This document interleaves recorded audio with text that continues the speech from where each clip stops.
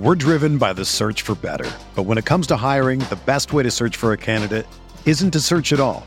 Don't search, match with Indeed. Indeed is your matching and hiring platform with over 350 million global monthly visitors, according to Indeed data, and a matching engine that helps you find quality candidates fast. Ditch the busy work. Use Indeed for scheduling, screening, and messaging so you can connect with candidates faster. Leveraging over 140 million qualifications and preferences every day, Indeed's matching engine is constantly learning from your preferences, so the more you use Indeed, the better it gets. Join more than 3.5 million businesses worldwide that use Indeed to hire great talent fast. And listeners of this show will get a $75 sponsored job credit to get your jobs more visibility at Indeed.com/Blue Wire. Just go to Indeed.com/Blue Wire right now and support our show by saying that you heard about Indeed on this podcast. That's Indeed.com/Blue Wire. Terms and conditions apply. Need to hire? You need Indeed. This podcast episode is brought to you by Coors Light. These days, everything is go, go, go. It's nonstop hustle all the time. Work, friends, family, expect you to be on 24/7. Well, sometimes you just need to reach for a Coors Light because it's made to chill. Coors Light is cold lagered, cold filtered, and cold packaged. It's as crisp and refreshing as the Colorado Rockies.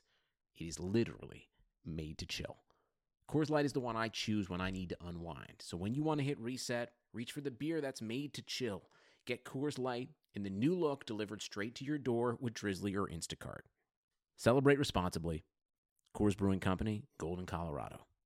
This episode is brought to you by Decoy Wines of Sonoma, California. As you gather with family and friends this summer, experience the best of wine country with Decoy by Duckhorn. Winemaker Tyson Wolf spends every vintage focused on harvesting grapes and crafting wines from the finest vineyards. Whether it's our flagship Cabernet or crisp and refreshing Rosé, Decoy has just the wine for your discerning taste. Ask for us at your local wine shop or visit decoywines.com/celebrate to locate our wines near you. Whether you're firing up the grill, hosting an alfresco get-together, or enjoying the warm summer nights, let Decoy by Duckhorn elevate your occasion.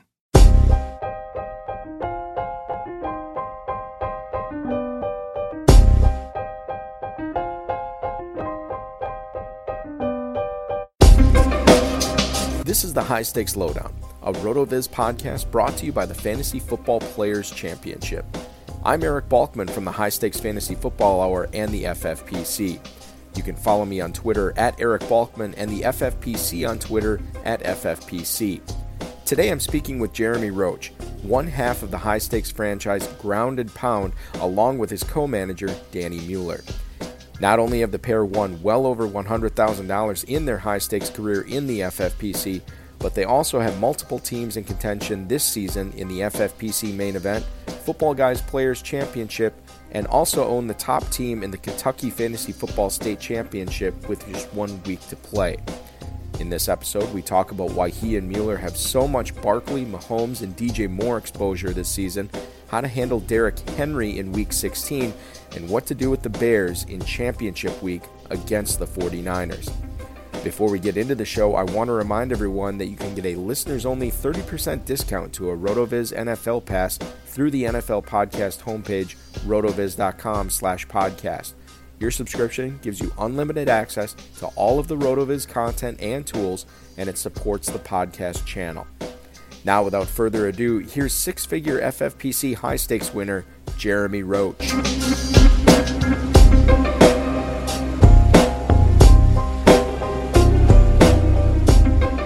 I am sitting with a long-time high-stakes player on many different platforms, a guy who's won a ton of money, but most importantly, my go-to bourbon guy. It's Jeremy Roach. Jeremy, thank you for joining me on the lowdown this week.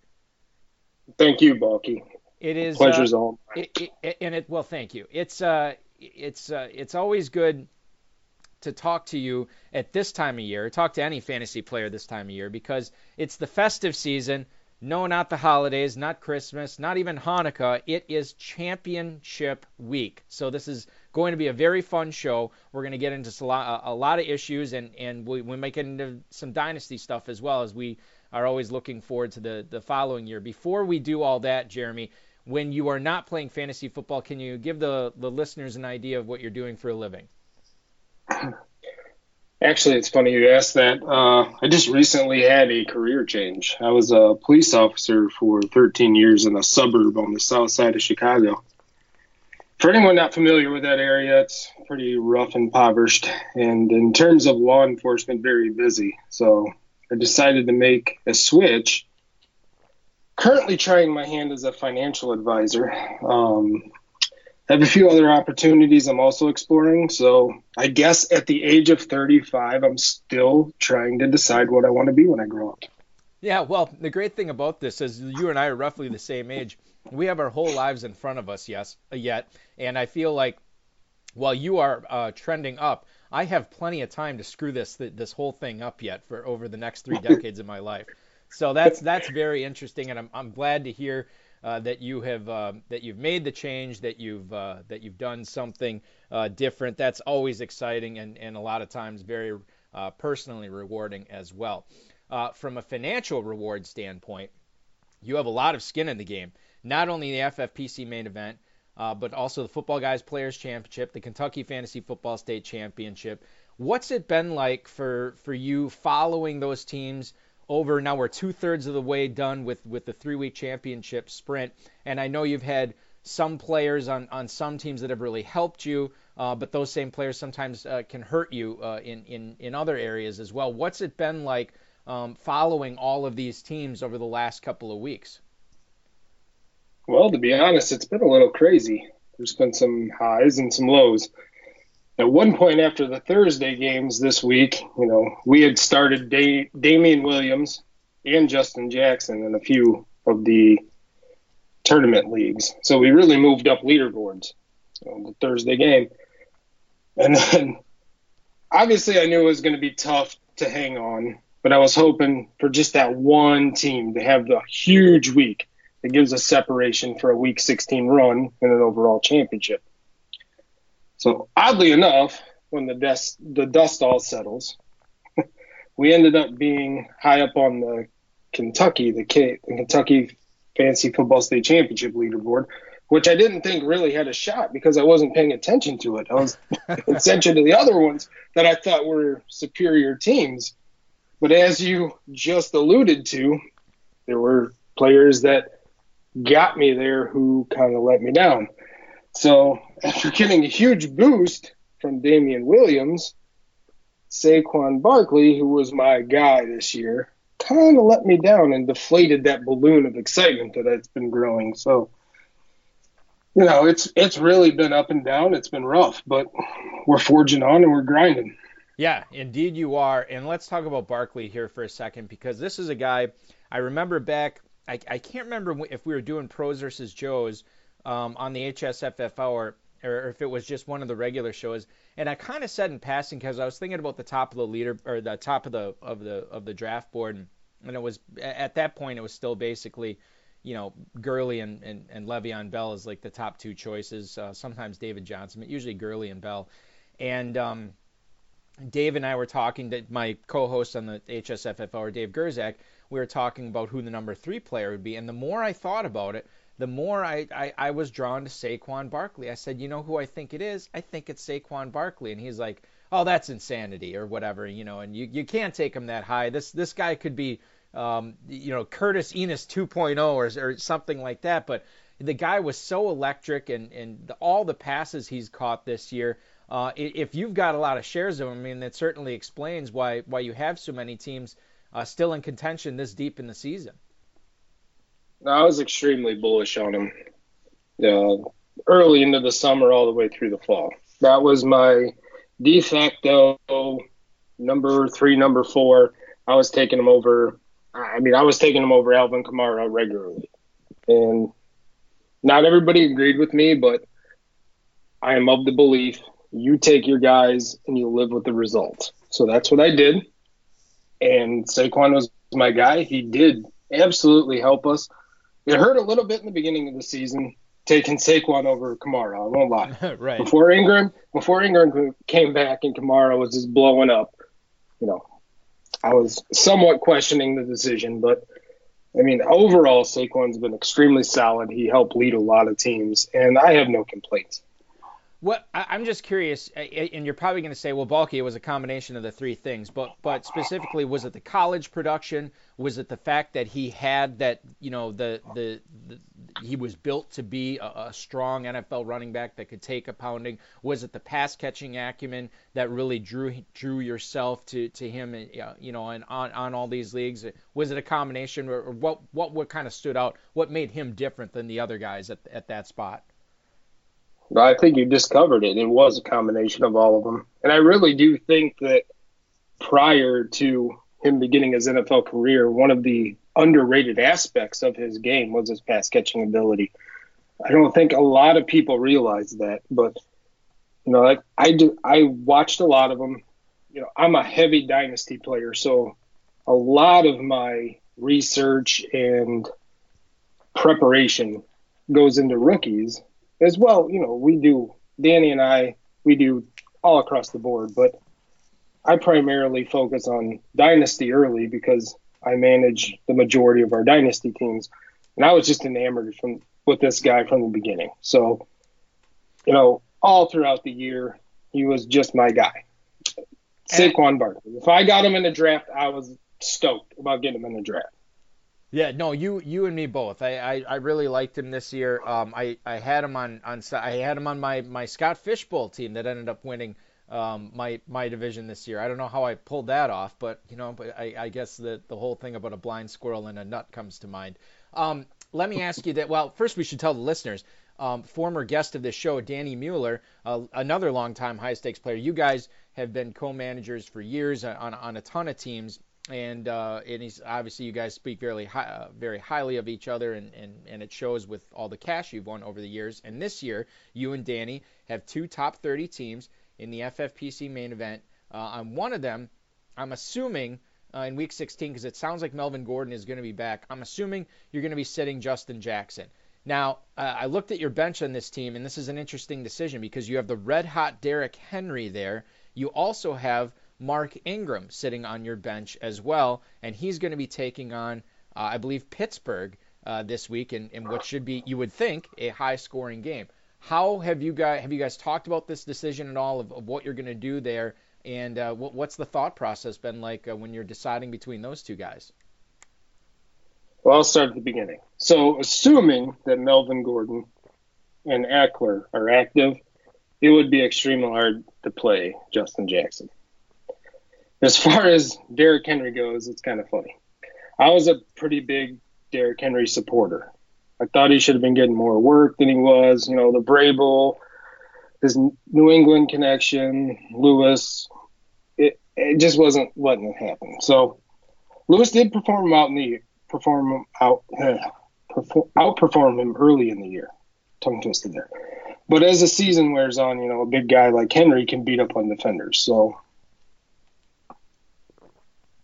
I was always a Henry supporter.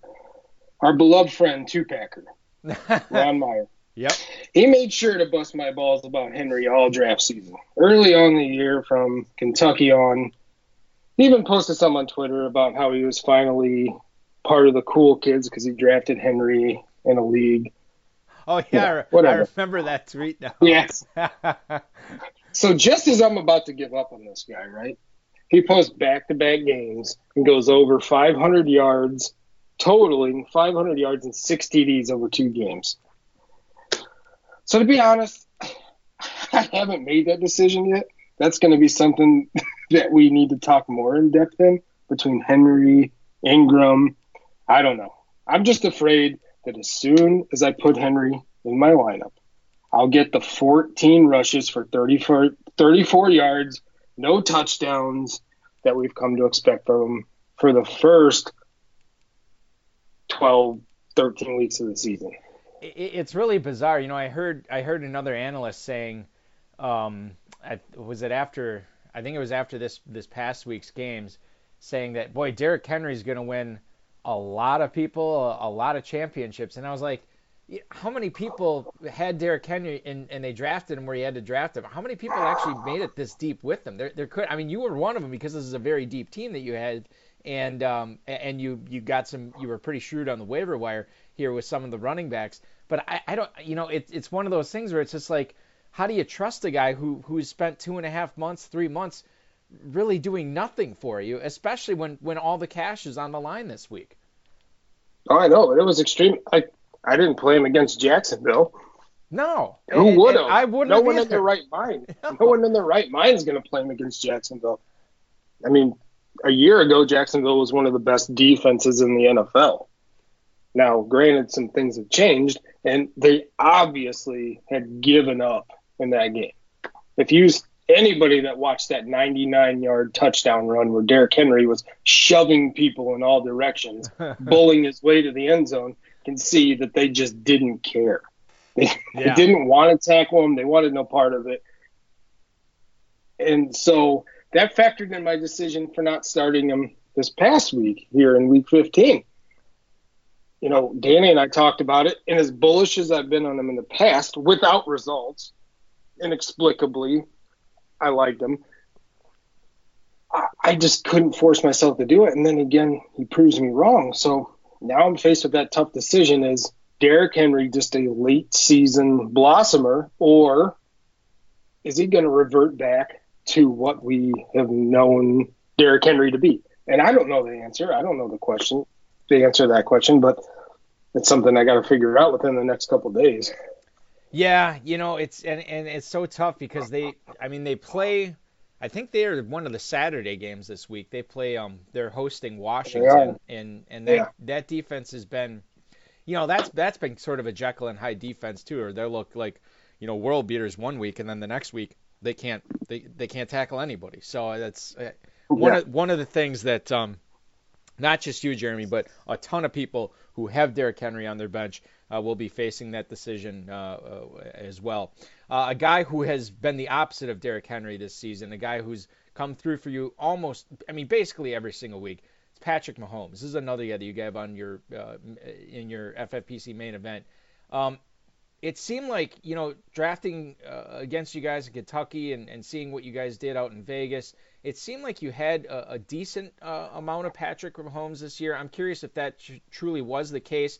And is there a rookie quarterback that you've seen this season that obviously is not going to take the step forward to be what Mahomes was this season, but a guy who could make that sophomore leap next year that is not going to be drafted among the top 10 quarterbacks, 12 quarterbacks next year that you can get as a backup, that could really have a significant upside and really help you out in a lot of weeks in 2019 if you wait on quarterback? Well, we definitely did have a lot of exposure to Mahomes. But to be honest, it wasn't nearly enough. And the fact that we didn't have more is solely on me, and I have to take that. Initially, it took me a while to come around on Mahomes. I was liking guys like Jimmy Garoppolo and others going around the same area. Now, Danny, he's from Oklahoma, and as he likes to coin it, it's Big 12 country. He saw a lot of Mahomes, even saw him play live against his beloved Oklahoma Sooners. He told me how special this Mahomes kid was. Mm-hmm. And to make it clear, I never doubt Danny. I didn't doubt it this time. I don't doubt it. It just took me longer than it should have before I started taking him. I don't think, there was probably a lot of people that liked Mahomes, but I don't think anybody saw, or most people didn't see, what he's doing coming. And that's evident by his, double-digit ADP. This guy was going 10th round and beyond. And the fact that he had the week by 12, it kind of factored in why I didn't want to take him early on in football guys, the fantasy football Players Championship football guys tournament. I didn't take him because that week 12 bye was just, I was like, there's other guys. I'm just going to pass on them. And Danny just kept beating it like a drum. This guy's special. This guy's special. And it took a little while before I came around to him. And luckily, by the time that the main events were happening, I had come around to it. And that's why you see we've had some great success in the main events. Almost all of our main event teams have Patrick Mahomes on them. With the second part of that question, I guess I'm trying to, and I don't know if it's Josh Allen or Josh Rosen or Lamar Jackson or even Sam Darnold.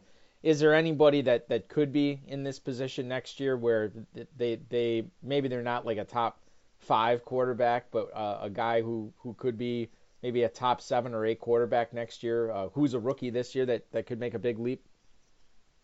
Well, I like Lamar Jackson, but if I got to narrow it down to one, I'm going to say Baker Mayfield. He's going to be my guy. Because once again, Danny loves Baker. Now, a person might think it's his crimson-colored Oklahoma Sooner glasses, but we've seen this guy at Oklahoma, and now we've seen him in the NFL. And the guy just has it. He has the moxie. He has what can't be coached. And I just like him. I just flat out like him. He's a gamer. He's a player. And, I mean, look what he's done to a franchise that has been just deplorable for how many years? And he's resurrected it. And he's a rookie.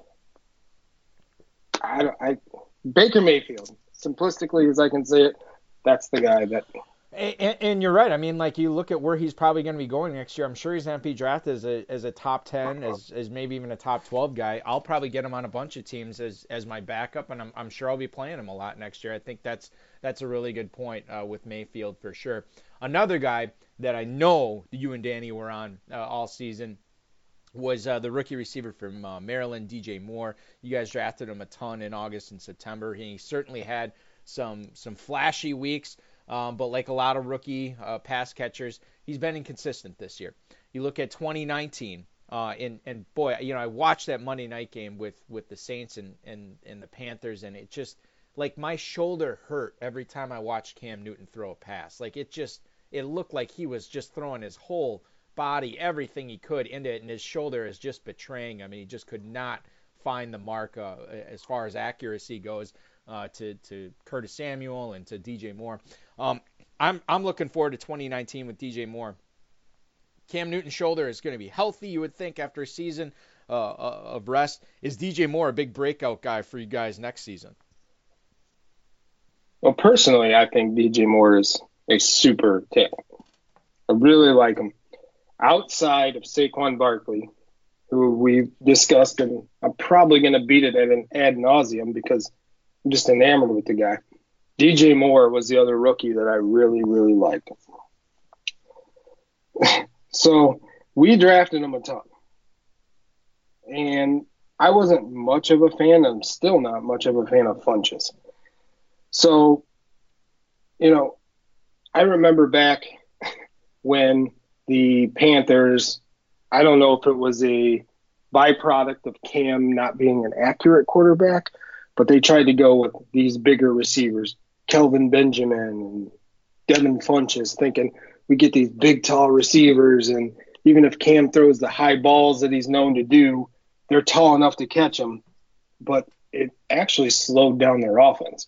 I think that offense is predicated on the speed, and they succeeded in the past when they had those speed guys. So DJ Moore he fits the offense. I think a lot of DJ Moore's lack of contributions this year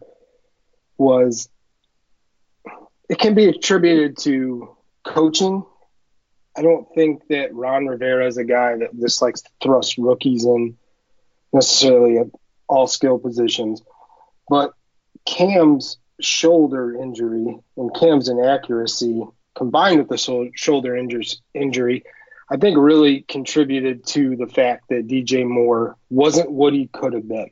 So to answer your question, yes, I do think that DJ Moore, 2019 and beyond, is an excellent fantasy football wide receiver. Yeah, I'm going to be on him a lot next year. I think he is primed for a big breakout. He could be one of the like a potential. He'd be one of those weird league-winning receivers that you don't normally see. I mean, normally they're these late-round running backs, but DJ Moore, especially if you draft early next year, I'm with you, man. I think that there's going to be a lot of fantasy goodness to be mined from getting as many shares of him as possible. Let's stick with his real-life teammate on the Panthers. Christian McCaffrey's been awesome this year. I know you got a bunch of him, too. Where does he go next year in the first round? Does he go in the top 5? Does he go in the top 3? Is he a top 2 pick next year, given what we've seen from him in 2018? I definitely think he should be a top 5 pick. His talent and involvement in the offense is certainly worthy of it. I mean, obviously he catches a ton of passes. He's shown the doubters that he can run between the tackles and grind out the tough yards. So, I mean, the guy's just a talent. I love watching him play. I would have owned him more if it were not for my infatuation with Saquon Barkley this summer. But when it came down to those two guys, I chose Saquon. Now, for the regular season, it was pretty split. Obviously, the fantasy playoffs, one has a little bit of an advantage over the other. But, no, Christian McCaffrey, that cat, he's just something else, man. I can't say enough about him, and I definitely would be looking to take him top 5.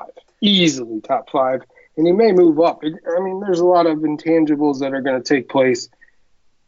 We don't know where Le'Veon Bell is going to be.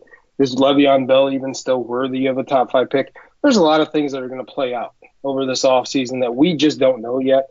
But Christian McCaffrey has proved he's an elite pass catcher. He's an elite running back. He's an elite playmaker. And the guy's worthy of a early first. This episode is brought to you by Decoy Wines of Sonoma, California. As you gather with family and friends this summer, experience the best of wine country with Decoy by Duckhorn. Winemaker Tyson Wolf spends every vintage focused on harvesting grapes and crafting wines from the finest vineyards. Whether it's our flagship Cabernet or crisp and refreshing Rosé, Decoy has just the wine for your discerning taste. Ask for us at your local wine shop or visit decoywines.com/celebrate to locate our wines near you. Whether you're firing up the grill, hosting an alfresco get-together, or enjoying the warm summer nights, let Decoy by Duckhorn elevate your occasion. Geico presents yet another voicemail from your roommate. Hi. So, about the kitchen. Turns out when there's a grease fire, you're not supposed to throw water on it. Who would have known, right? Anyways, the fire department is here and it's totally cool. Give me a call back when you get a chance. The Geico Insurance Agency could help keep your personal property protected, like if danger is your roommate's middle name. Visit geico.com to see how easy it is to switch and save on renter's insurance. Round selection. Yeah, I'm just looking at this now. Obviously, Gurley is your number 1 running back on the season, but McCaffrey's not far behind him. He is number 2, and then look who's in third. It's Mr. Barkley himself. So nice job on the McCaffrey and Barkley hype. You certainly nailed both those guys in your drafts for sure. And speaking of having a great season, your Chicago Bears, Jeremy, that offense has been a lot of fun to watch at times this year, but it's been kind of difficult to get a handle on it as far as fantasy starting and sitting purposes, because it seems like it's a different guy every week. We've had Allen Robinson with a couple of spike weeks, Anthony Miller with a couple of spike weeks, Taylor Gabriel, obviously Trey Burton, Jordan Howard had 1 or 2, and then I guess Tariq Cohen has sort of been the most consistent guy there, and then Mitchell Trubisky too. I mean, he's a guy that has looked awesome 1 week, and then the following week he'll throw a bunch of picks against the Rams. So it's one of those weird things. But who do you feel good about if in championship week as the Bears take on the Niners? Who do you feel good about starting from Chicago in Week 16? Well, I think the defense special teams, the Chicago, are the most valuable starter on their team right now. Right. But since you asked about specifically offense, I'd have to say Tariq Cohen. And oddly enough, we didn't really own much of him.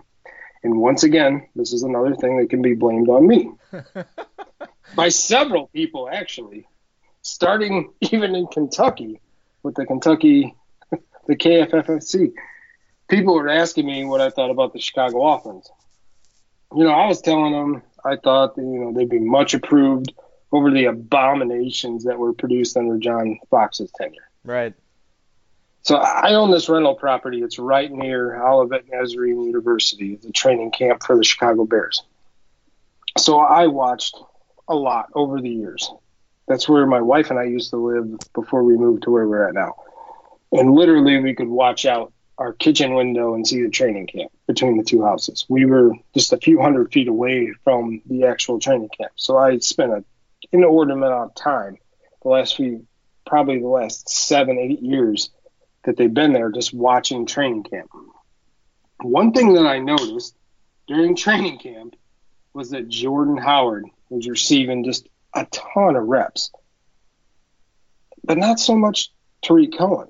So when people ask me about this whole coach speak thing that was going on by Nagy in the preseason, I don't know if you remember that, but Nagy was saying that Howard was going to be an every down back, and it was just all this talk. So I bought into it as many others did. I just didn't see Cohen getting the reps in training camp. And I wasn't sure if it was Nagy being secretive or if he had, just had to see Howard not be able to get it done before, like he had before. But Cohen eventually was the right choice, and I didn't make it because I was extremely down on Jordan Howard early in the drafting season, specifically because of his lack of catches and this new offense is being implemented. So I got baited into it, thinking, okay, I'm going to these training camps. I'm seeing the reps. They're just giving rep after rep after rep to Jordan Howard. Now, it might have just been that Nagy knew what he had in Tariq Cohen. He wanted to see if Howard had it. But I got baited into it, and it hurt a lot of teams because I drafted Howard earlier than I should have after being down on him just because I was seeing that exposure. So to answer your question, defense, special teams, Chicago, and Tariq Cohen, and you really can't count on anybody else week to week. Yeah, no, I think you're right, and I think that's been sort of, I've asked this question of a lot of high-stakes players, and it seems like that's been the overwhelming response is, it's pretty rare when you can't play the defense, but Cohen makes her an excellent start at running back, and for sure, if you're loaded at running back, for sure a flex, but I'm with you on that, and I don't see it changing anytime soon. That's really interesting about Jordan Howard, the fact that not only was the coach talking him up in Matt Nagy saying that he viewed him as a three-down back, but he's backing it up by giving him a ton of reps in practice. I don't know if that was like any purposeful misdirection to kind of like keep Cohen in bubble wrap or keep him under, because we kind of knew what he was capable of given what we saw the season before. But we're just going to have to realize that going forward, whatever Matt Nagy does, whatever he says to the media and whatever he does in training camp, we can't necessarily take him at his word anymore because of Exhibit A of Tariq Cohen. I witnessed it firsthand. I can tell you. I was there for quite a few of those. And Howard was getting the reps and Cohen wasn't. And, I hitched to the wrong wagon there. And I am not afraid to admit when I'm wrong. My initial instinct was correct, and coach speak, which we should never let influence us, I let influence me, and I started moving up Jordan Howard. And unfortunate for a lot of people were asking me, and I was like, this is what I'm seeing. Take it with a grain of salt. This is what I'm seeing. So yeah. I personally am not spinning the pick on Cohen. And it blew up in my face, and I'm the first one to admit when I'm wrong. But that was one that I botched. Yeah, I'll take that one. And I'll tell you what, 9 times out of 10, I play it the same way you would have too. It's really difficult when you look at the history of stuff like that happening, where a coach is talking a player up, where you're seeing it with your own eyes in practice, and then it totally flips on its head in the regular season where it's going the opposite way. That almost never happens. It's just one of those things that you store away, you take the L and you move on and just do better next time. And I have no doubt that we all will from it. We're talking about KFFSC before. Let's get back to that because you guys, as we are going into the final weekend, you and Danny Mueller leading the entire main event right now. I know you initially didn't feel great about this team, but it's really come on. How good do you feel about your chances now to win the whole thing, and how good is that team shaping up for this final week? It's really hard to project. Especially after what we just saw in weeks 13 and 15 specifically. I'm the great Dr. Hickey, who is Brandon right Hickey, on our sure, tail. yeah. Yes, he has a very similar lineup to us, and I think he's only 3 or 4 points behind us. And we have common players of Christian McCaffrey, DeAndre Hopkins, Stephon Diggs, Chris Carson. So those are 4 pretty big players at this juncture of everything. So we're going to need somebody on our roster like a Zach Ertz or a Nick Chubb or an Alshon Jeffrey to step it up. And that's a double-edged sword because you never know who below you has those guys with a different combination, and they're going to catapult. But if he gets Connor back, that's going to certainly put pressure on us to maintain our very slim margin that we have over them. Like I just said, you have to factor in someone below us, and maybe they have one of those guys that we have that does exceedingly well, but they have the right combination. And, it's just the perfect storm lineup where all their players do extremely well and they go surging up the leaderboard. We just have to hope that we have enough of a lead combined with what our players can put up and push on for a championship. But it's going to be tough. There's a lot of teams below us. It's not a huge margin, but I'm confident we grind it out. We do what we do, and it'll be done the way it's done. I don't know. We'll have to see what happens. We'll have to see what happens in week 16, but I'm not counting us out at all. We're certainly in first, but it's not something that I'm saying it's a definite lock by any means. Yeah. Anybody can move up at any point in time. So we'll have to see what happens. But I do like our chance. We have a good team. Yeah, I mean, somebody puts up like a 210 or a 220, and all of a sudden they vault up. It's just one of the, it's one of those things where it's like we only have 1 week left of fantasy football in the regular season. And then we'll get to the playoff challenge and everything like that. But right now we only have 1 week left.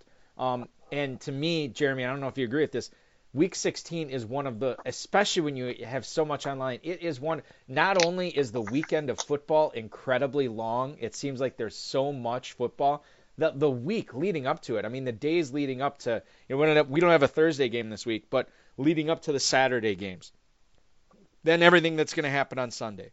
Then you still have the Monday night game. I mean, it is just, especially we have, 6-figure prizes on the line. It's an eternity, and especially when you're up at the top like this and you're sweating things out. It's exhilarating, but it is also exhausting. Oh, absolutely. It's going to be one of those absolutely. things. It's like we're going to be watching. And the Monday, we're going to be watching on Christmas Eve the Broncos and the Raiders, and I know that's what I was just gonna say. the game to end everything is the Raiders and the Broncos. The Broncos at the Raiders of all things. So I mean, how's that for a finale? Two teams that basically have nothing to play for, and it's going to determine fantasy championships in some respect. It will, because whether it be a kicker or just some random player, it's going to make an impact. It's crazy. It's crazy. Yeah, but that's what it is. That's what we do. That is going to be such a fun game to watch. Normally I wouldn't even care about those two teams, but with so much online, it's going to be a lot of fun football that night. Getting back to Danny Mueller and you.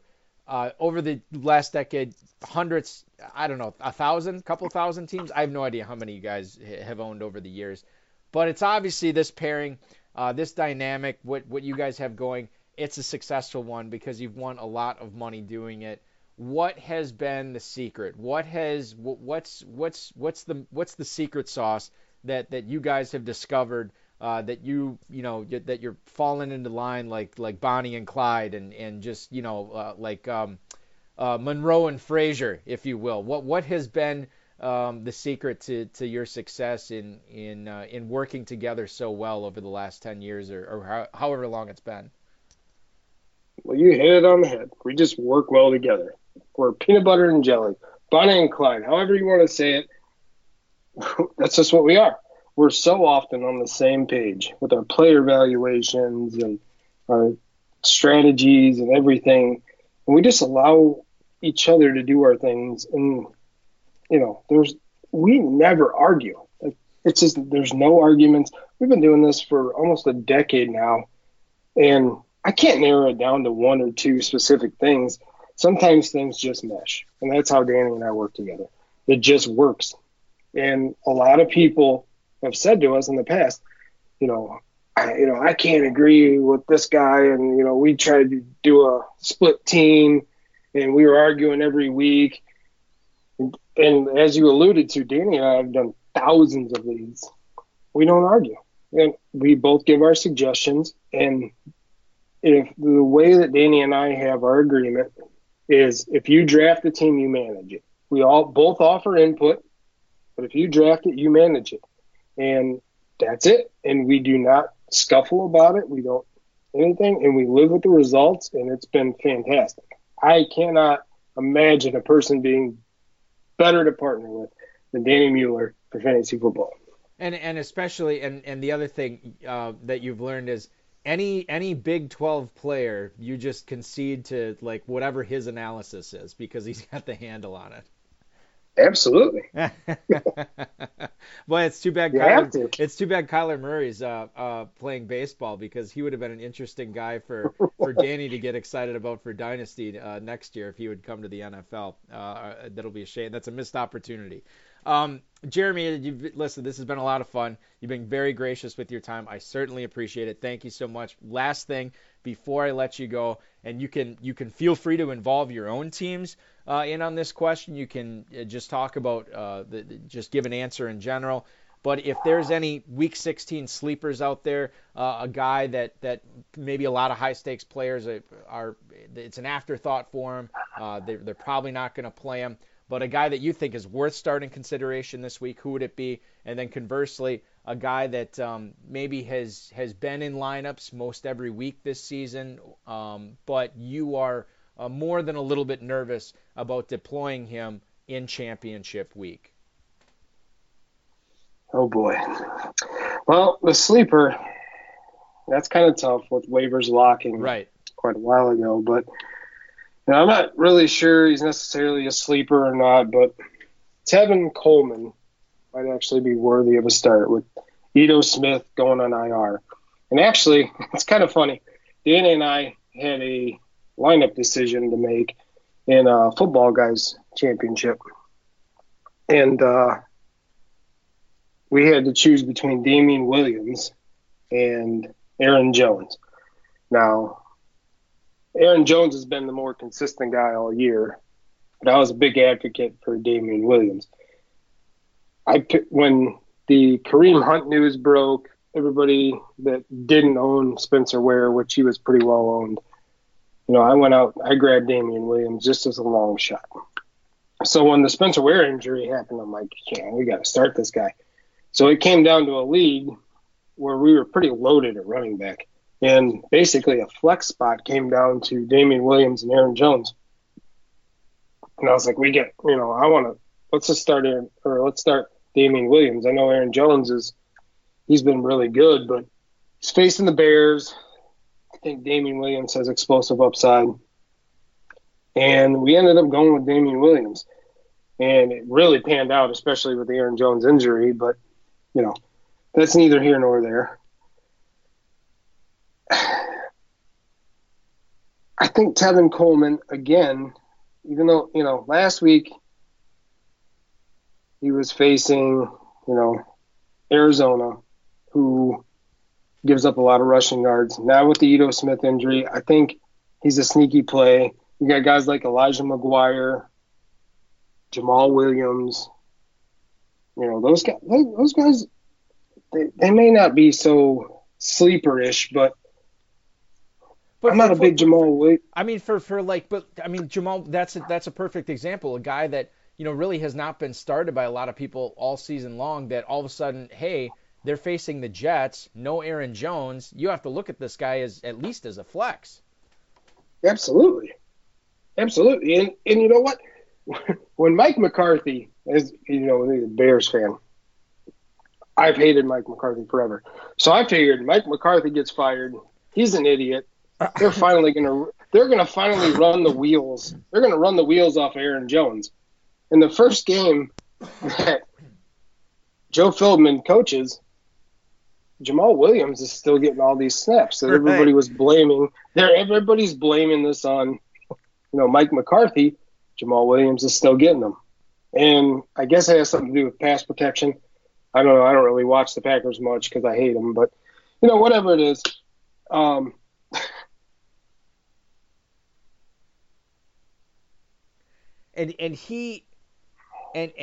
Jamal, and I think you're right with the pass pro. I think that's what it is. I was really surprised. I guess here's how I look at I look at Jamal Williams, Jeremy, in round 16. In week 16, I look at Jamal Williams as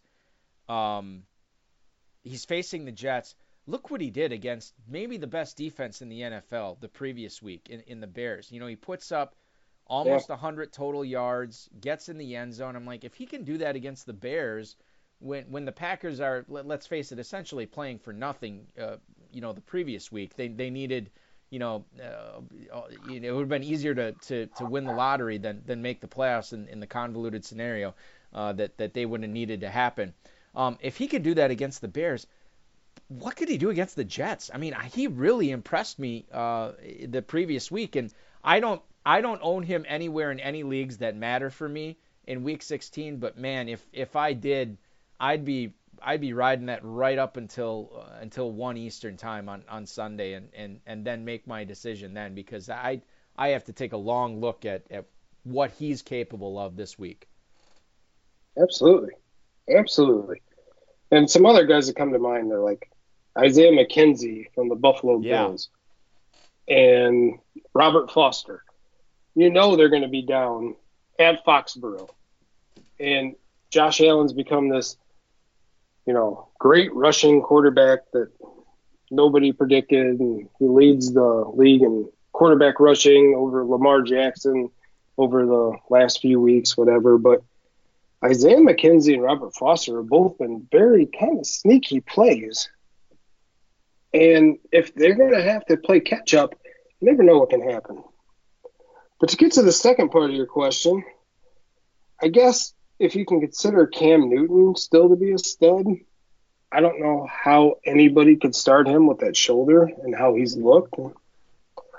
And I'd also say that Melvin Gordon coming off the injury against Baltimore would be kind of in the discussion. But then I look back, week 14, you got Ware and Damian Williams, who combined for 23 rush attempts for 89 yards and a touchdown.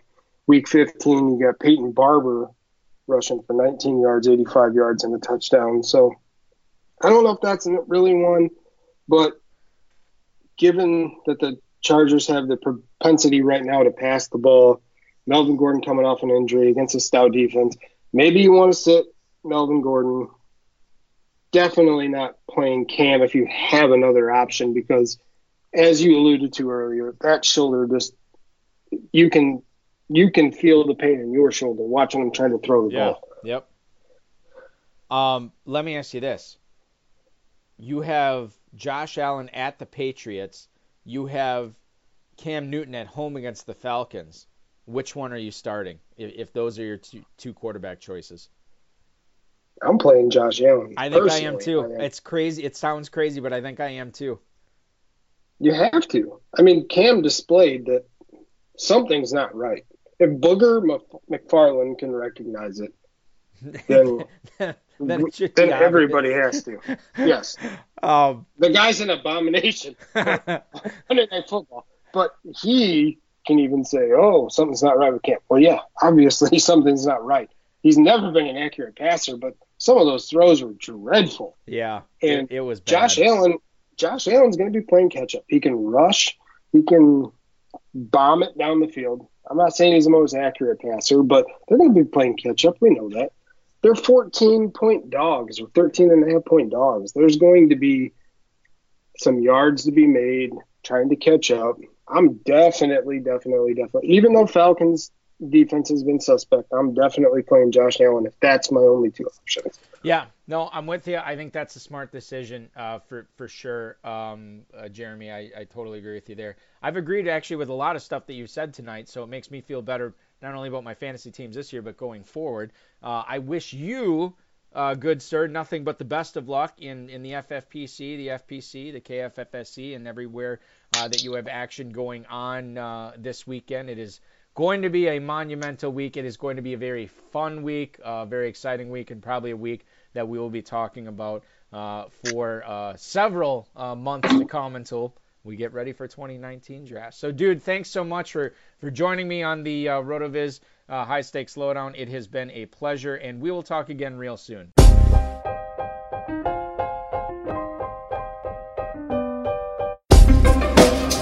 Thank you for listening to the High Stakes Lowdown, a RotoViz podcast brought to you by the Fantasy Football Players Championship. And thanks to Grapes for our theme music. Please review the podcast on iTunes under the RotoViz radio feed. It helps us find new listeners. Contact us via email rotovizradio@gmail.com. We'd love to hear what you think, and follow us on Twitter @RotoVizRadio. And remember, you can always support the show by subscribing to RotoViz at a 30% discount through the NFL podcast homepage, rotoviz.com/podcast.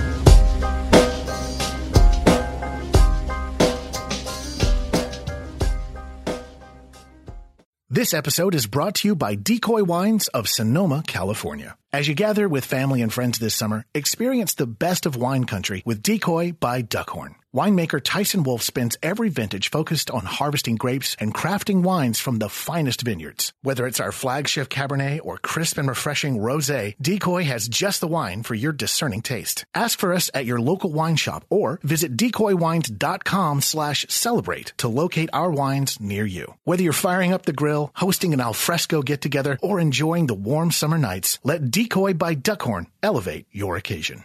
This episode is brought to you by Decoy Wines of Sonoma, California. As you gather with family and friends this summer, experience the best of wine country with Decoy by Duckhorn. Winemaker Tyson Wolf spends every vintage focused on harvesting grapes and crafting wines from the finest vineyards. Whether it's our flagship Cabernet or crisp and refreshing Rosé, Decoy has just the wine for your discerning taste. Ask for us at your local wine shop or visit decoywines.com/celebrate to locate our wines near you. Whether you're firing up the grill, hosting an alfresco get-together, or enjoying the warm summer nights, let Decoy by Duckhorn elevate your occasion.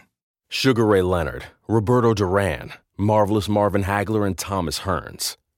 Legends, whose four-way rivalry defined one of the greatest eras in boxing history. Relive their decade of dominance in the new Showtime sports documentary, The Kings, a 4-part series premiering Sunday, June 6th, only on Showtime.